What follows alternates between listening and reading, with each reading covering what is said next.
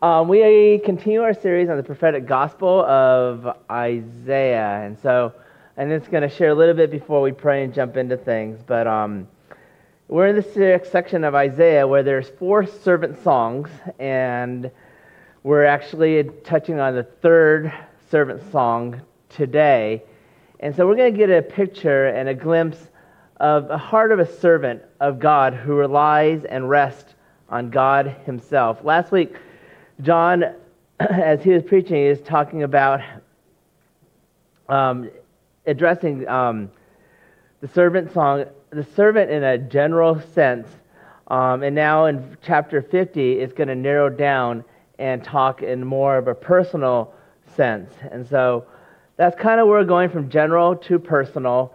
And so this morning, we're going to begin with the introduction and jump into that. Also, to give you a heads up, I think that's it. There's also just a few things. I just want to thank those who were involved with Dream Center yesterday. If you're there, just raise your hand, just real quick. Whether they're there. Thank you for participating and being able to be the hands and feet and bless the neighborhood out in Raleigh there. And I think that's it. Let's go ahead and pray. Father, we thank you so much for gather. We pray that you would, as Sean already prayed, but Lord, open our ears that we might hear your voice speaking to us specifically and directly and emphatically and personally, a lot of adverbs, so that we might hear you, know you, and follow you. God, we pray for the seeds planted through Dream Center, Lord, that you would give them life in the perfect time and way according to your will. We pray for the Costa Rica team as they need to raise another 6 or 7 more thousand. We pray and lift that up to you, Lord, that this Christmas season that you would bless them so kindly and raise up the rest of them out so that they can go. So, Lord, we lift that up to you. And, Father, we just thank you for the opportunity to hear from you through your divinely inspired word. In Jesus' name we pray. Amen. So if you have your Bibles, yes, turn to Isaiah 50. We're going to walk through chapter 50, verses 1 through 9. As you get there, I'll share a little bit. As a means of introduction, I'm really just going to hit the first 3 verses. It serves as a wonderful introduction. At this time, Israel/Zion is experiencing tough, difficult times, and the main reason is because they are doubting God, and because of their doubt, they also are experiencing much darkness and all the challenging aspects that come along with that of suffering and trials. And so we see in verse 1, so this is kind of the framework of what they're going through. And now they have this dialogue with the Lord, and they get pretty in your face with it. In verse 1, it says, the Lord responds. It goes, "Thus says the Lord, where is your mother's certificate of divorce, with which I sent her away?" Like, what is going on here? I was like, what is this really talking about divorce? Okay, so they're talking about Israel's relationship with God the Father. So essentially, God is speaking to Zion, or Israel, and responds back in this way. You say, I, God, don't care about you anymore? You say, referring to God, I have divorced you? And so there's basically an accusation from Zion's part to God himself that God has somehow broken their promises. I mean, that he broke their promise to him, and he is no longer faithful to Israel. So the Lord knows, without a doubt, he is faithful. He's eternal God. He doesn't break his promises. And so the Lord jumps in. He interrupts this kind of accusation, false thinking, and breaks into it and wants to clarify what's going on here with the people of Zion. And he says, where is the certificate of divorcement? Produce it. Find it. Because the Lord knows there is no divorce certificate that was ever given. I mean, literally, the Lord says, produce the bill and show me where I divorced you. But what? Israel cannot do it. They cannot find it because no divorce has ever occurred. They feel that they feel abandoned because of the suffering and the trials that they're going to, but the Lord has not forsaken them. The Lord has not divorced them. So let's move to the second half of verse 1. We'll get a little bit more here. This next statement says, or which of my creditors is it to whom I have sold you? Behold, for your iniquities you were sold, and for your transgressions your mother was sent away. What's going on here? What saying to Zion? Well, you will see that for your iniquities you have sold yourself. In other words, what you're facing, the trials, the suffering that you're facing, the discipline you're facing, you have brought on to yourself. It is your fault. It's the consequences of your sin that you're experiencing this darkness and these trials in your life. The only person you have to blame is yourself, not the Lord. It's not God's fault at all, whatsoever. In fact, the truth is that God is committed and faithful to carry out His promises. I think we kind of connected these in previous passages as the Abrahamic covenant was mentioned in an earlier sermon. And also, I'll bring up the Davidic covenant here. God is committed. He is going to be faithful to His promise. In verse 2, we see more of the background building up here. Now, when I came, there was no man. Why, when I called, was there no answer? So the Lord continues to bring more questions in addressing the accusations of Zion. The Lord came and He calls out Zion, but there was none faithful to God in the midst of suffering. No one is willing to believe, to obey the Lord, to stand firm in the midst of darkness and trials. In fact, Zion doubted God's goodness. Zion doubted God's power, God's character. They were suffering from unbelief. The nation doubted God, and so they were facing suffering. And now, a little bit more. God here reminds Zion of both His character and faithfulness in the last part of verse 2.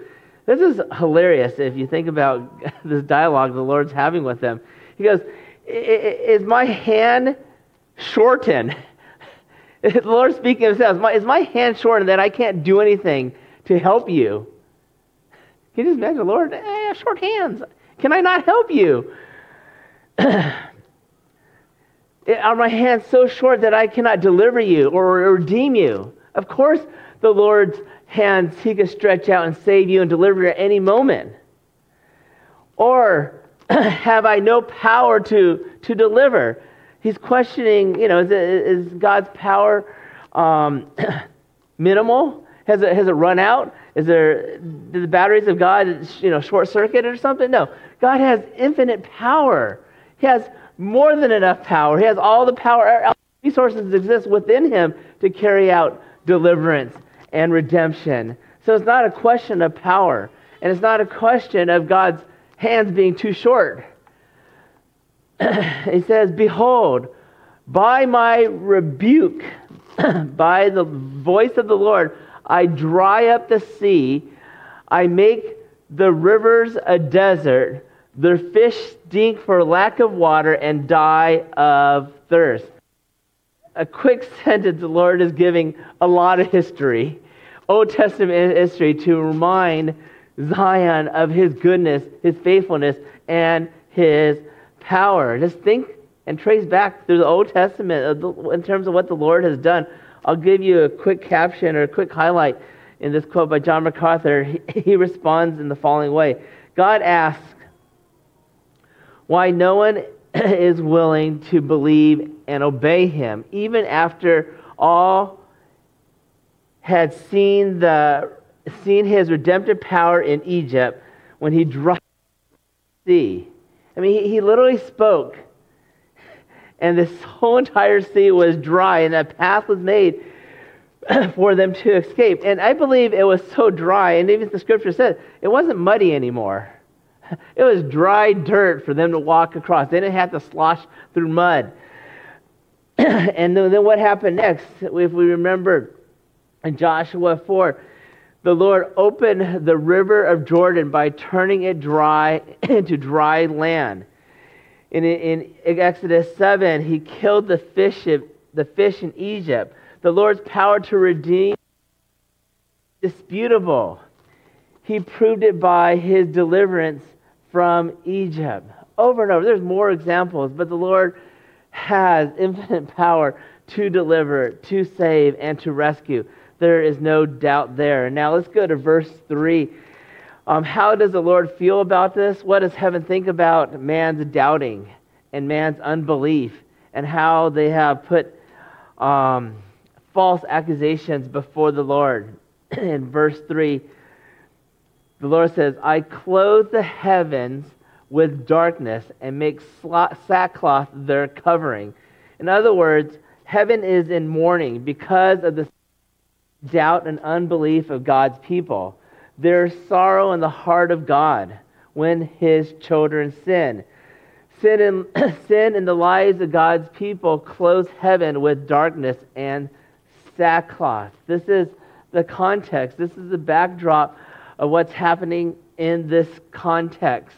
And as we look at the answer, this is the same thing that Pastor John mentioned here. This is a prophetic scripture, a prophetic passage that's doing two things. It's a historical context that is addressing a present-day situation, time of Isaiah. At the same time, it's a prophecy predicting what Christ will be, pointing to Christ, and it will all be fulfilled. Much of it in the Gospels, Matthew, Mark, Luke, and John. And so that's the framework here. That is the background. That's the context. That's the backdrop. And so now we're looking at this third servant song of 4. And so when I read this, I can't help but to think this is not too different than the Triangle, North Carolina, North America, the United States. We are people who doubt. We are people that exercise unbelief.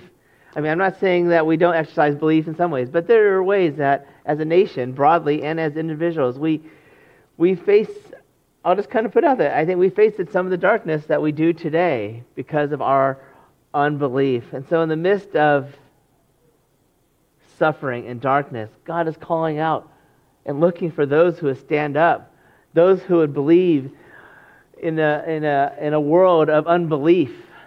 As we are throwing out lies constantly in the church and outside the church, God is looking for those who would stand up and have these qualities, these three qualities of the Savior servant, or the servant Savior, however you want to put it, from Isaiah 50 verses 4 through 9. And so the three qualities that we're going to look at are right there on the screen. The heart of the Savior servant relies on God's word.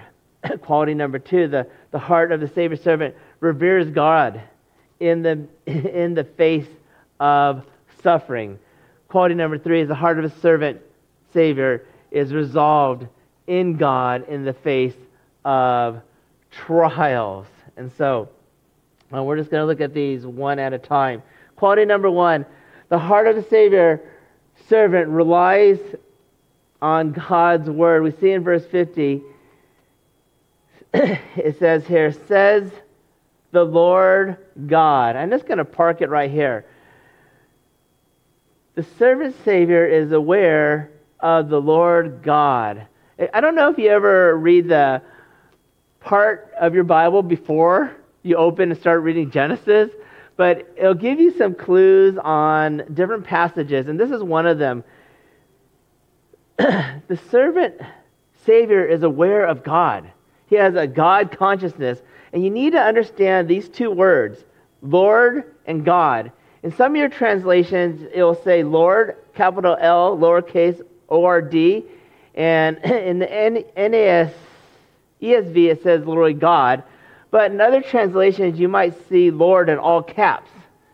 And so you have the first word is Adonai, which expresses my Lord, my personal Lord, one's relationship to the Lord, a close relationship with the Lord.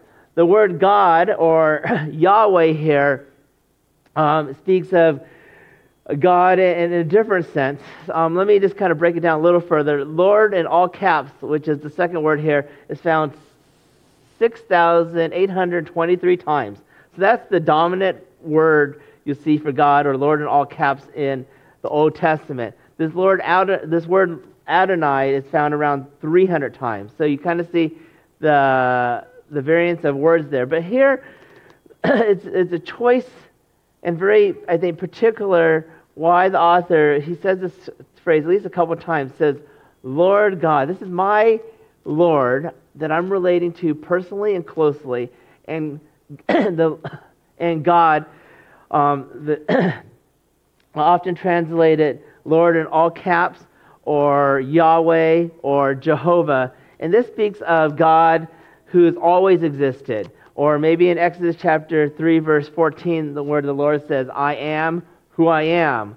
Or it speaks of the Lord who is creator, all-powerful, almighty, who's able to speak and create all things out of nothing. So, in this dark and discouraging situation, I want you to see who the Savior servant turns to. Google. No. The internet. No. My best friend. No. Escapism. Drinking. Disney Plus, on and on, or Amazon Prime, on this, mesmerizing ourselves with media to death. Alcohol, drugs. No, he doesn't turn to any of these things. He turns to the Lord, my personal Lord, Yahweh, the all-powerful one who created all things. So that's the biggest thing you need to know. Who do you turn to? Many times, I think, when things get hard, what do? We escape, we run, we flee, we do all these things but turn to the Lord.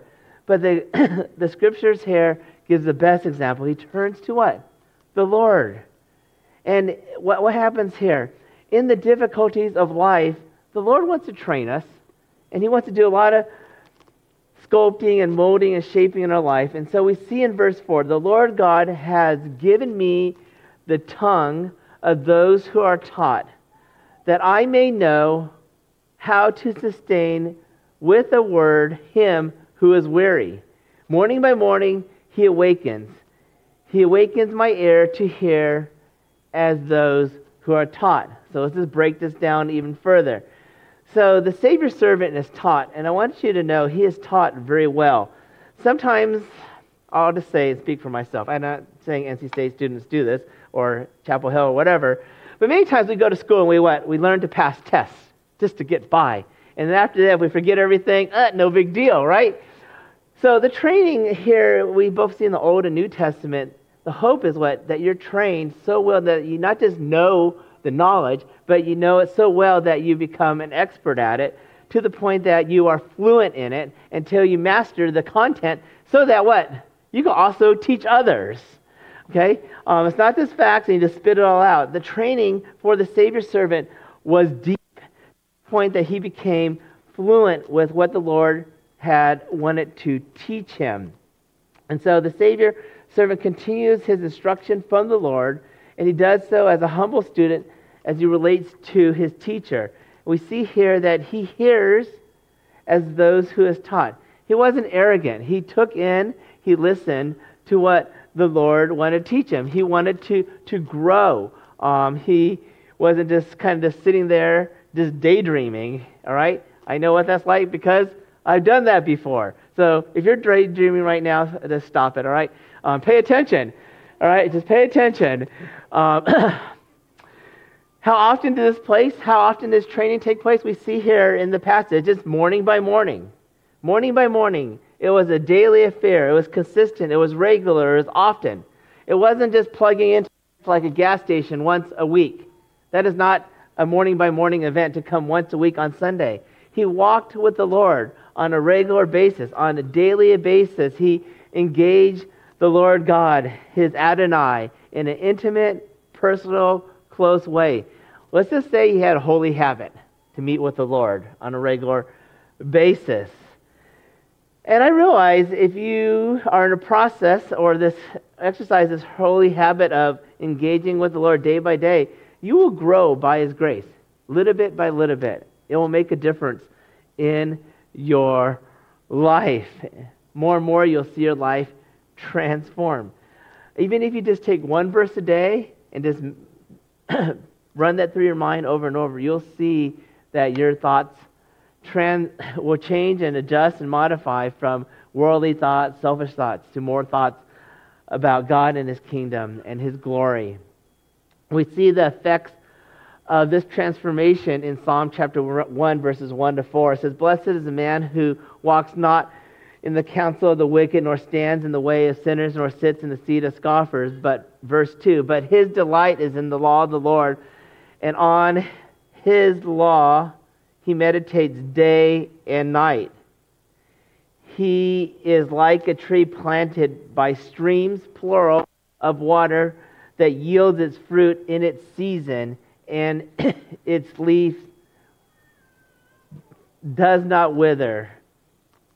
In all that he does, he prospers. The wicked are not so, but are like chaff that the wind drives away." I want you to see here that the psalmist meditates day and night.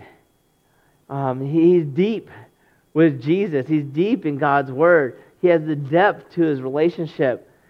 And you see the proof of it because it's in its season, in difficult times, dark times, he still prospers. And so, likewise, the Savior's servant is deep and he's connected with the Lord. And he's able to what? Believe amongst what? A nation of doubters.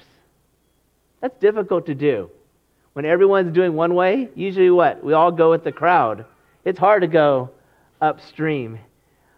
It's very difficult, but the Lord gives grace. And I think it's more than grace. You have a clear view of God and a close relationship with God. And you're consumed with God's glory. To the point we see in the latter part of verse 4, to what end, to what purpose is this instruction? The Savior's servant is instructed so well and trained so well that the hope here is that you may know how to sustain with a word, him who is weary. So you're able to sustain yourself by God's grace, but you're also able to sustain and encourage others. You're also able to sustain and encourage others. The translation in the Hebrew is goofy here. I'm not saying God made it wrong. It's just hard. The translation doesn't come really simple toward the English. I mean, some of the translators says this translation is a little awkward wording. It's a little idiomatic. And so I'm just going to give you a number of translations and you'll get the idea. That the hope that you would be able to sustain the weary with the word, console the weary with a timely word. The word that sustains the weary. Those are different translations, so you get the idea. You're filled with God's truth and taught so well that you could skillfully apply God's word in hard and difficult situations, specifically to people who are weary, who are tired. And so that's what the Savior's servant is able to do. We also see in the latter part of verse 4, it says that the Lord opened his ears, his understanding, as those who are taught. Literally here, to hear like the learned. He literally mastered this teaching from the Lord to the point that he owned it. He was transformed. And both in the Old and New Testament culture, this training, I just want you to see what was complete training, complete mastery. We need to get beyond the point to say, hey, I know the facts. I know the ABCs. No, I know how to what? Follow Jesus in the midst of suffering. And so, in this really commonly, we have there's trades in the Old and New Testament like fishing. You could watch someone to fish, and that's part of the learning experience, and someone could tell you about fishing and the great stories and the great catches. But it's a whole other thing to actually what? To learn how to actually fish yourself and to catch a lot of fish and fish to the degree that you master fishing. The same goes for farming. You can watch your dad farm, and you can see what is done. You can participate maybe when you're little and throw some seeds down. But you want to be trained effectively that one day what? You could farm, and you could do it well, and do it as well as your dad or whoever taught you, whoever your master was, that you are a skillful fisherman or farmer. The same way with walking with the Lord and knowing His truth, that you become a master at the gospel, that you become proficient at being a disciple and making disciples. And so that's the first quality, one who's taught well, taught at the level, I'll just say it, Jedi level, okay? You're able to defeat your master, right? You become very good at the art of the gospel here. Quality number 2, the heart of the Savior servant reveres God in the face of suffering here. In this passage, we clearly see Christ in verse 5. Savior servant explains the Lord's work in His life to revere God in verse 5. And so in this passage, again, we see those 2 words about God again. It says, the Lord God, Adonai Yahweh, has opened my ears, and I did not, and I was not rebellious. I turned not backwards. Literally, here in this passage, it says here in the Hebrew, opened my ears. In other words, it was the Lord that prepared the Savior's servant to receive instruction, to take in information from Him. This is a common saying in the Old Testament. His ears and ready to hear from the Lord.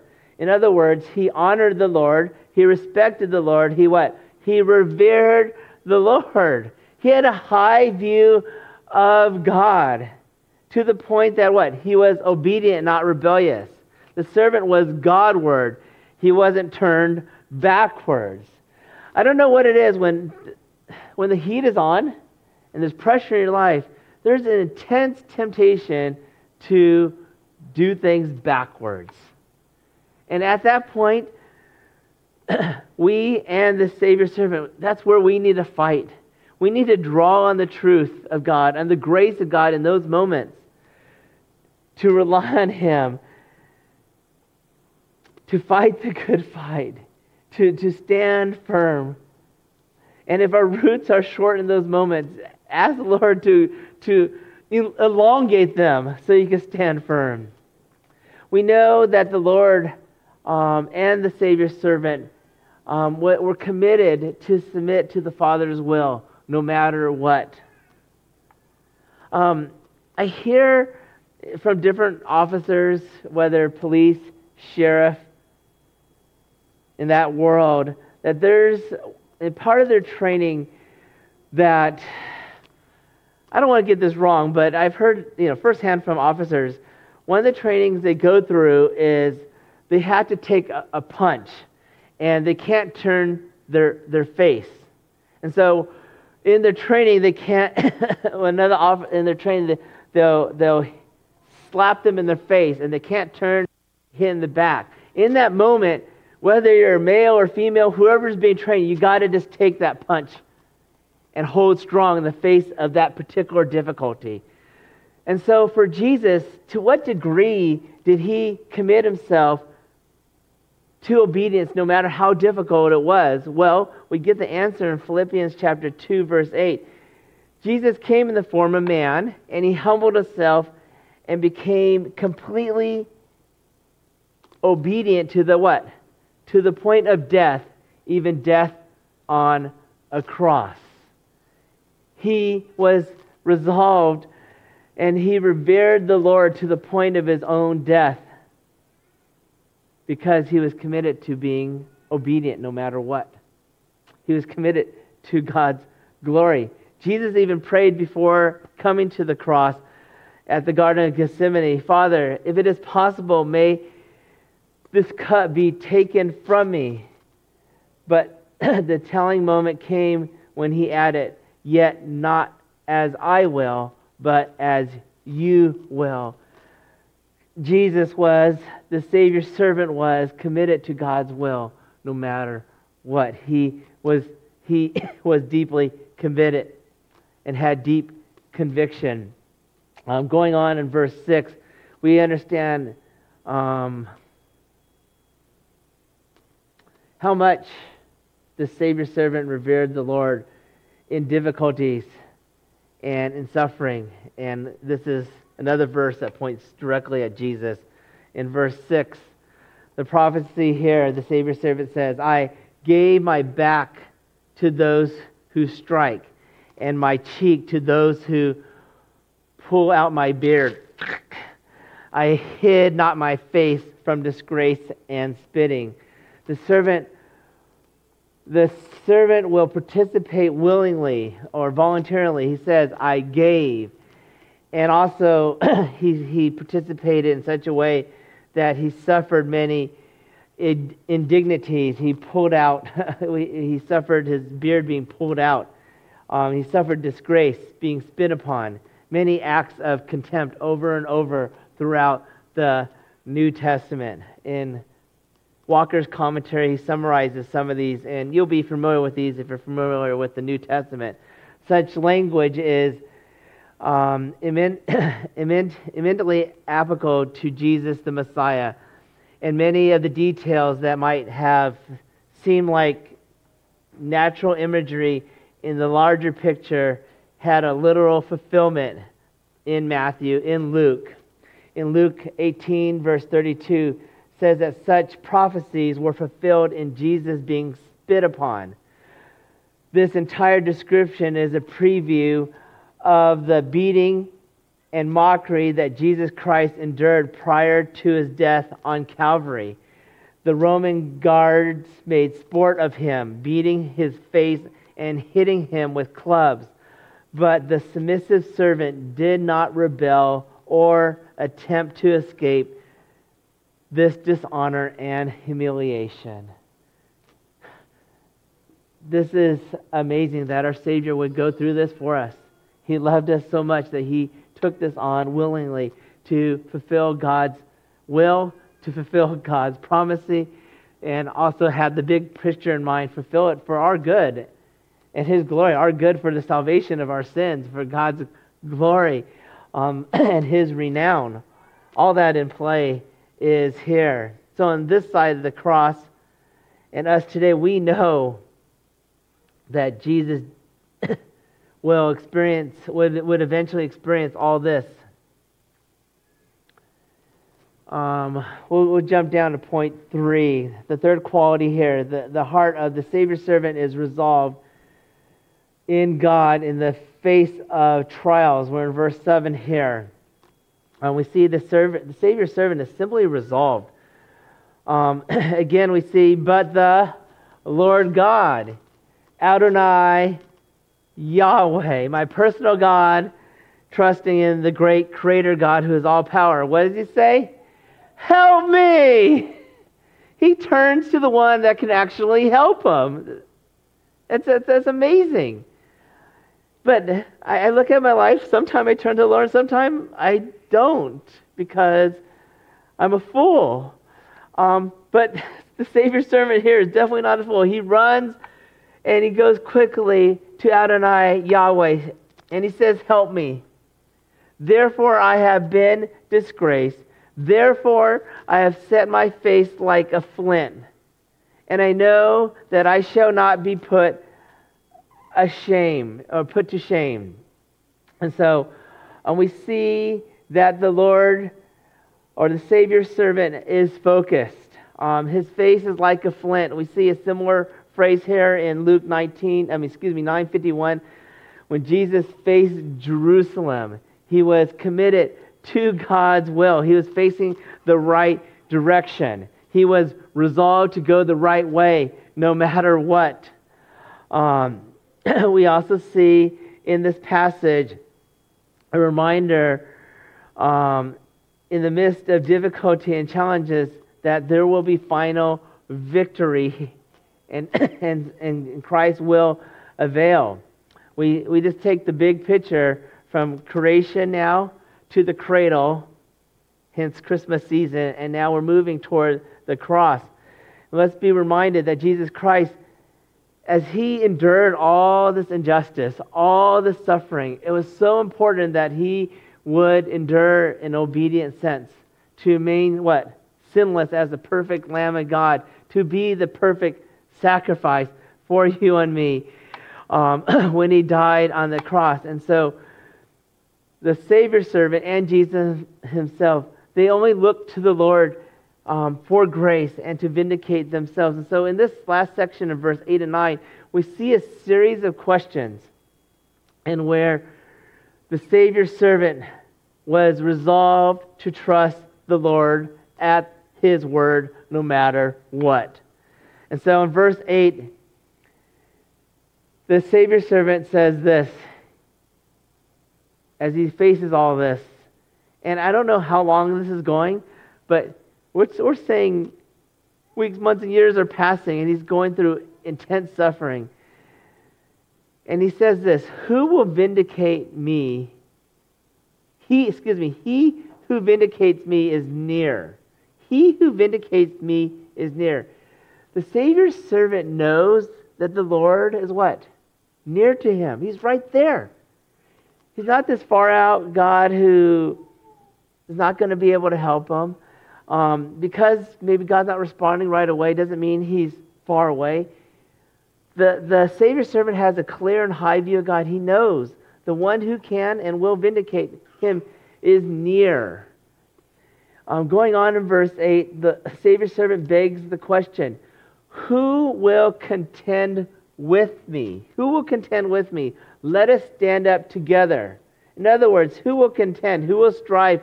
Who will struggle with me? The Savior's servant knows that God will stand with them together. He knows that God is with them. In just the littlest ways, as a kid, some of my biggest battles was just playing sports, basketball, soccer, and I always had a close friend on my team. You know, within the team, I always had a buddy. Let's do this together. Let's win this game. I mean, I'm sure like Shaq and Kobe said, let's win this championship together. Now it's, I don't know, some other player or whatever in LA today. LeBron and AD. Let's win this together. So for Savior's servant here, it is what? The Lord and him. Let's stand here firm together. Verse 2, there's another question. The Savior servant begs another question. Who is my adversary? Let him come near to me.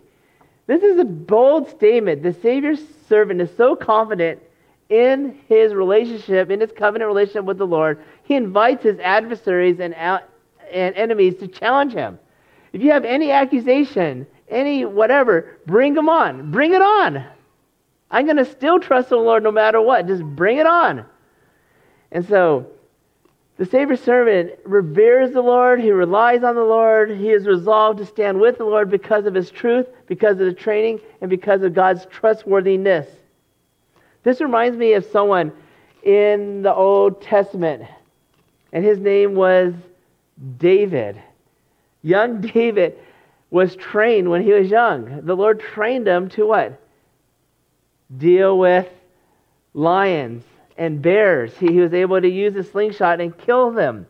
He went through that training as a young boy, and so when he faced Goliath, he was fully trained. He knew that God was with him, and so when it came to Goliath, he was confident in God. He had a God confidence that God would be with him. And so, by God's grace and God being with him, David knocked out Goliath. Question 3 in verse 9. Here's another one. Behold, the Lord God, same phrase again, Adonai Yahweh, helps me. Who will declare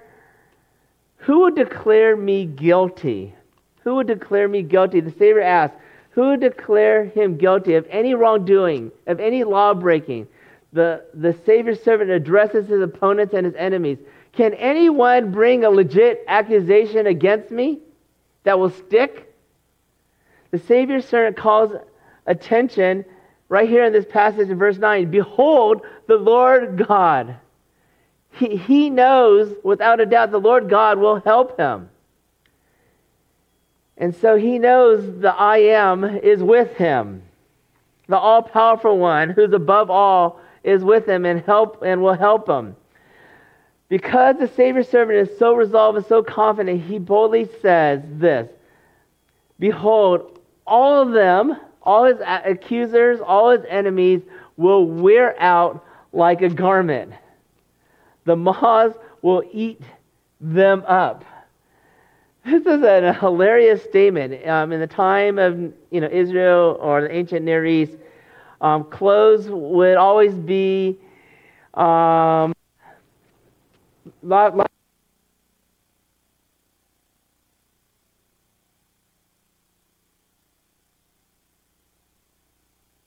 here is that people highly feared moths because they would eat up their clothing, their garment. And so essentially what the Savior's servant is saying to all his opponents and to your enemies, try, and eventually you will wear out and you will fail.